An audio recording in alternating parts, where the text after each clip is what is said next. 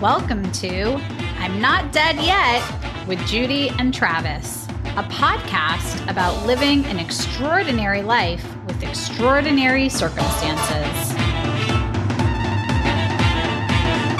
Welcome to the I'm Not Dead Yet podcast. I'm your co-host, Travis Robinson.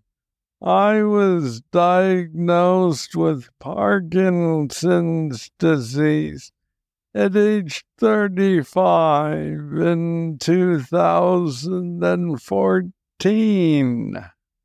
And I'm your other co-host, Judy Yaris. My husband, Sandy, had Parkinson's disease for 18 years. I was his care partner. Today's episode, we'll be talking about perseverance and what it takes to accomplish larger goals. I love this topic. Hey, Judy, how you doing? I'm good, Travis. How are you doing? I am reasonably happy.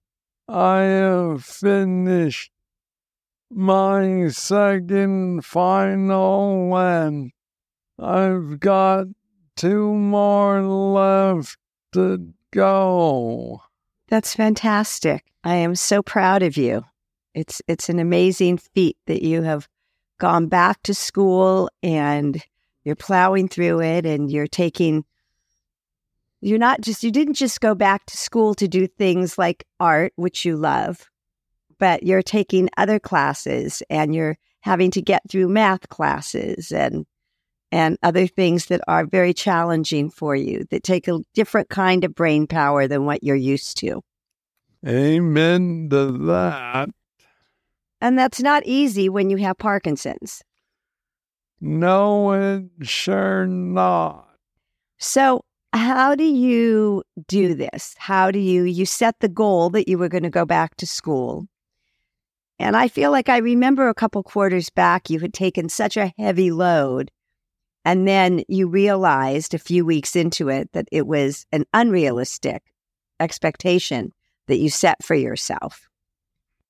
Yes, and I've had to drop a few classes on the way, but I am very, very close to finishing with 2 degrees. That's fantastic, Travis. It's so amazing that you've done this. I'm so proud of you. It's really incredible. And I know you're proud of yourself as well. I am a bit, yes. Yeah, it's a major accomplishment to do this.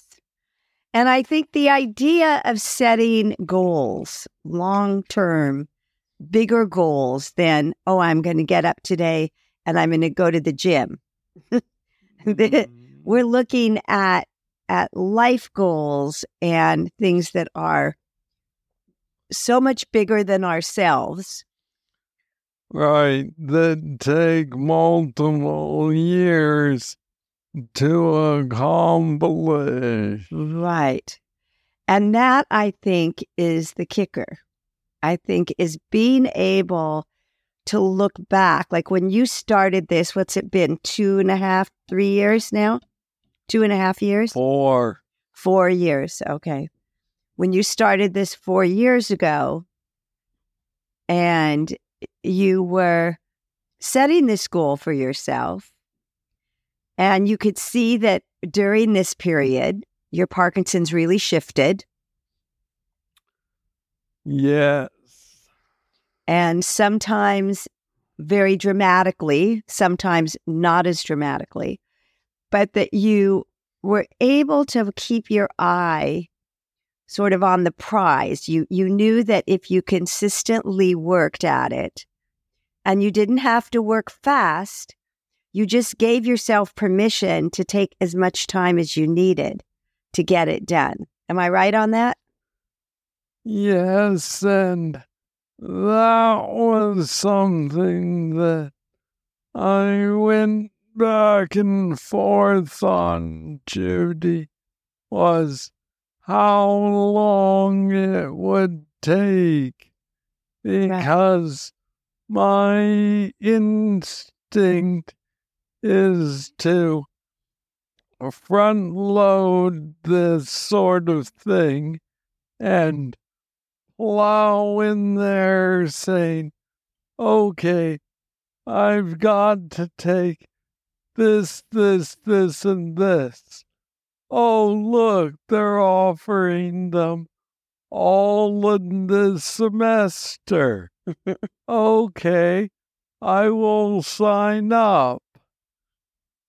But there have been several semesters when even just full-time load is almost too much. Right. I know that. I know it's been challenging for you. And because of the way you work, I think you're a very meticulous artist, certainly with your photography.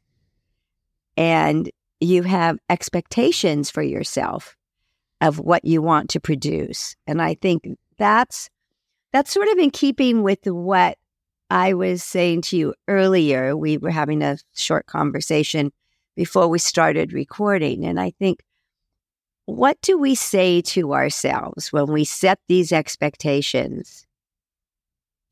And how do we manage it when we see that the expectation that we've set maybe is a little too lofty, and that we have to adapt a little more? Right. When do we call it and throw in the towel? And when do we accept that our original scope of the work is not going to be accomplishable given the amount of time that we have? Right. Yeah. For me, it's a running case of triage.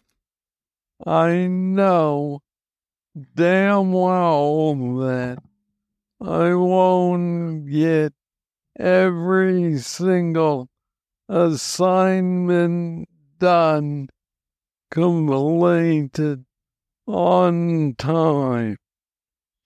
So I take a look at the syllabus and pick and choose those assignments which are worth more.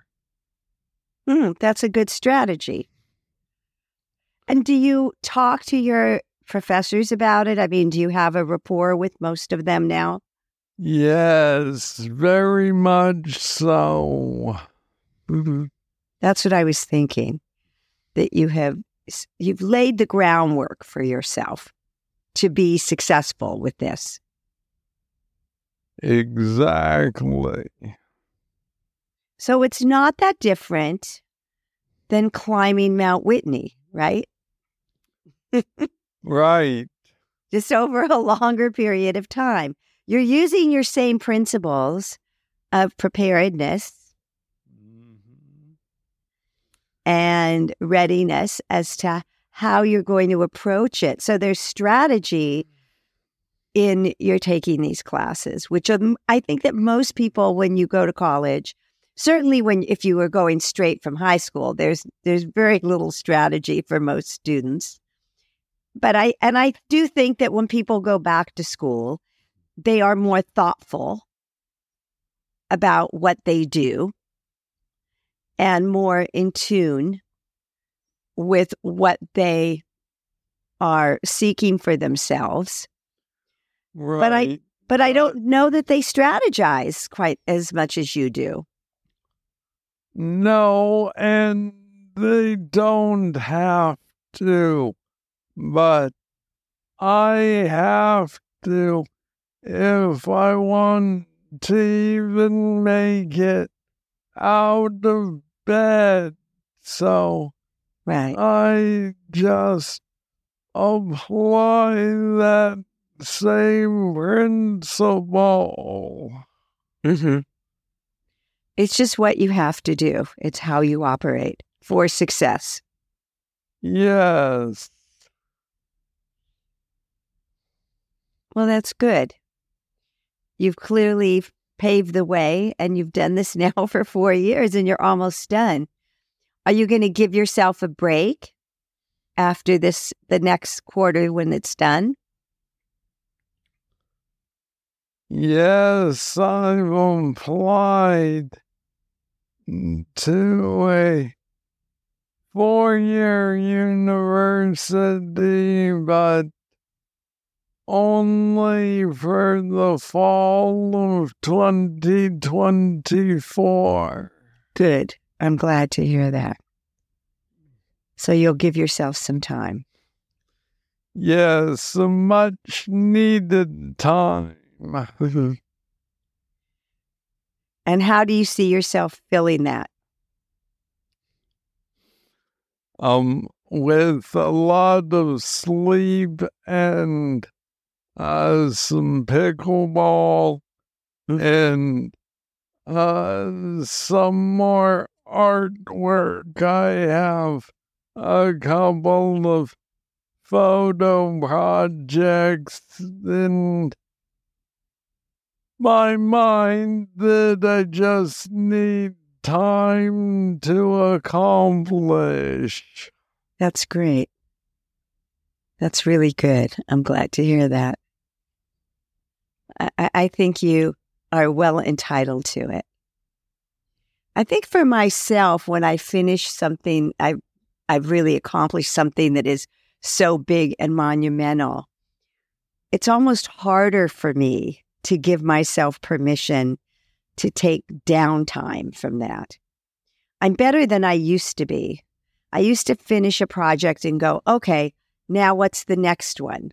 But I'm starting to see that there's value to stepping back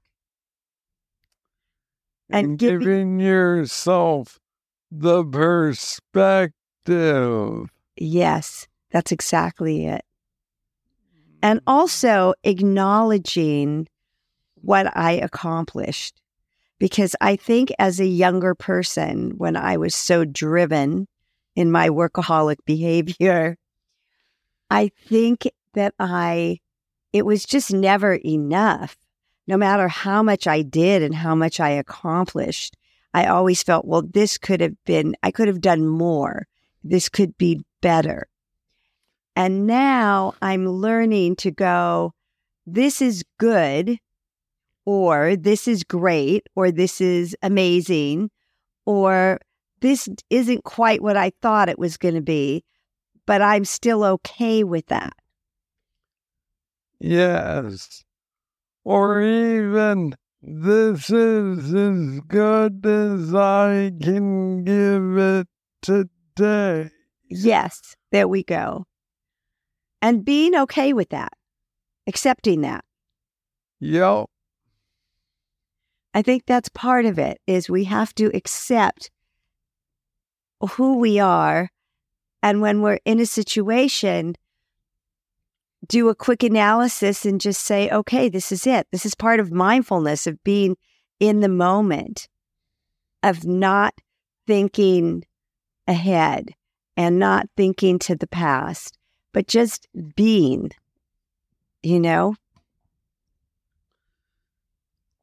Yes, and I think that self-awareness is so critical, because if we constantly are overestimating ourselves and our limitations, sooner or later we're going to bite off more than we can chew and choke on that. Yes, absolutely. No question about it. And is Sarah pleased that you're going to finish up now? I'm sure she's probably happy. Silly question. Yes, silly indeed. Yeah, she's looking forward to being able to take vacation when the rest of the world is still in school. Right. I know that's a big challenge with it because you've only been available during vacation time when everyone else is on vacation. Yup. And I know you always used to travel on the off time, so it does make it a little stickier for you guys. Yes, indeed. Well, that's good. But, part of it has been turning liabilities into assets. I've done 2 film projects.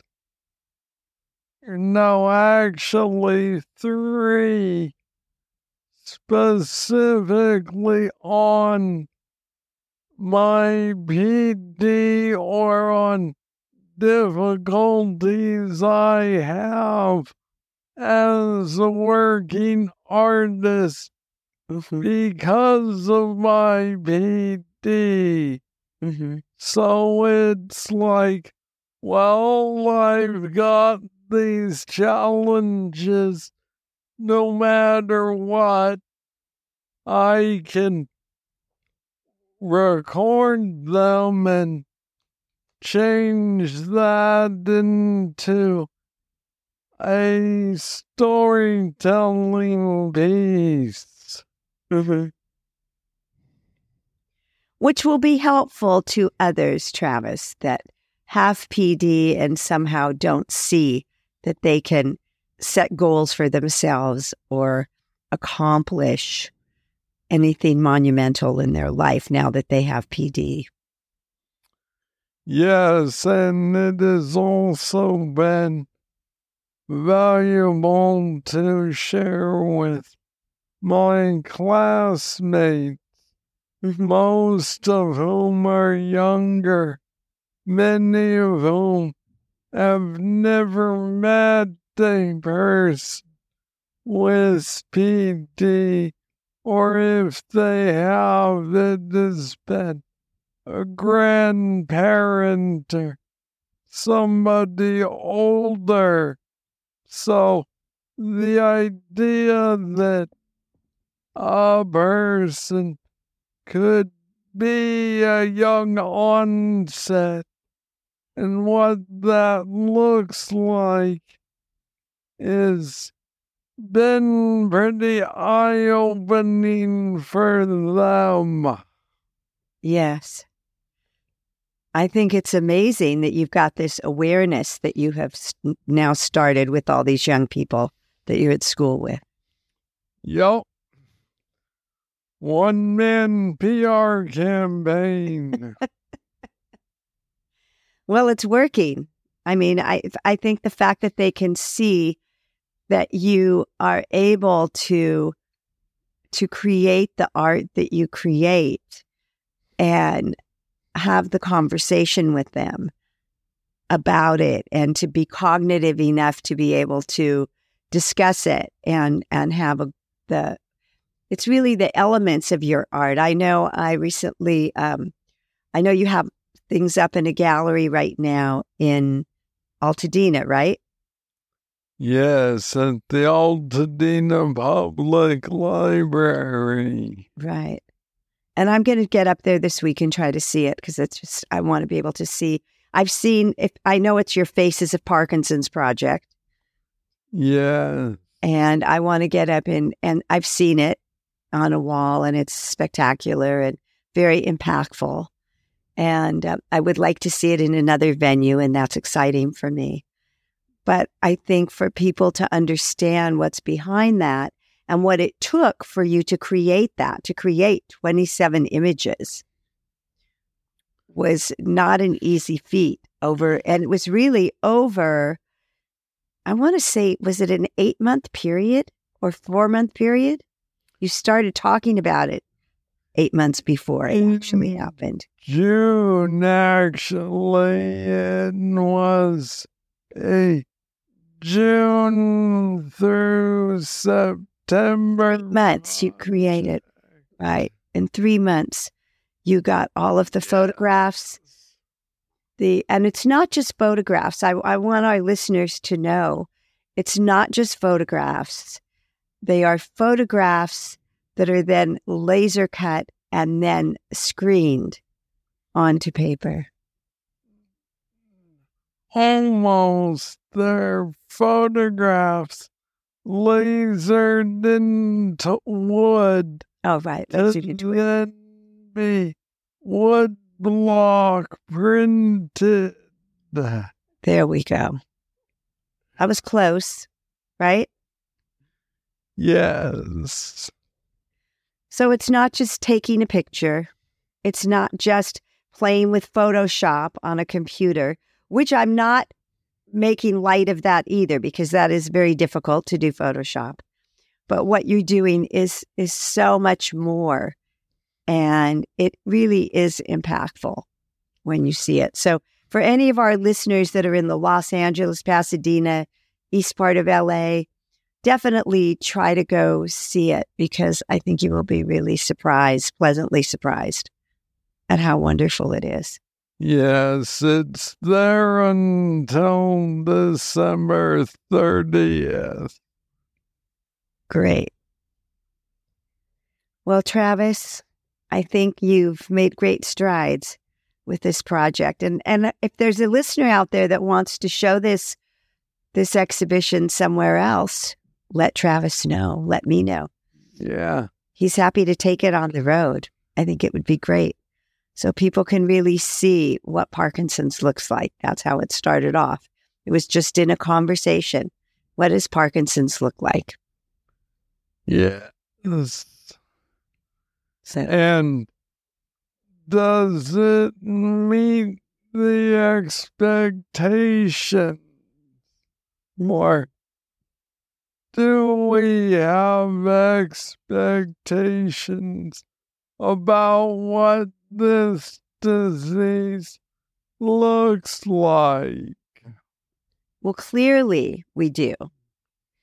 Clearly anyone that has been impacted by it, whether it's been by a parent or a spouse or a friend, they definitely have impact with it. And I think it has different faces. I mean, it does have different faces, but it can look very different to the outside world. Yes. And I think when people talk about Parkinson's, they talk about shaky old white men. I think, and we've already decided and established through lots of studies that it's not just shaky old white men. Yes, there are some shaky young white men too. Yes. And shaky men of color and shaky women. And I think that hopefully this idea of awareness of what Parkinson's is will start to get more on the agenda of our political figures to get more money coming in, not just for research, but for services, because that's where it's really hard. Yes, that is where the rubber meets the road for folks who are living with this damn disease. Mm-hmm. I know. But we're making headway and we're getting it out there, and that's what's important. People are talking about it. It's been on TV shows. They have more characters that have PD. And so, I think that there's more conversations happening than there were 10 years ago and certainly 20 years ago. Yes, and our podcast has reached number 210 on the United States philosophy chart. I think that's pretty awesome. So that's pretty cool. We're on the charts, Travis. This is pretty good. Yep, we're getting our news out there as well. So that's good. We just have to keep on plugging. And I think I've said this before, and I reached out to listeners to say, if there's something you want to hear about, something again that you'd like to hear about that we've already covered. Like, I think that, I'm sure that there's some of our early listeners are curious about how your smell is working for you, the smell test, if you have been able to even do it while you're in school. And is it about the same? Has it increased? Has it decreased? So I can give you all a quick tease and say that my sense of smell has changed, but it is still working. Wow. And more will be discussed in a future episode. Great. That's great. Because I'm sure people would like to know. Everybody wants updates. Yep. All right, Travis. Well, that's the sound of my poodles barking their heads off. So I've got to bid you adieu. All right. Happy trails. That's a wrap. Bing!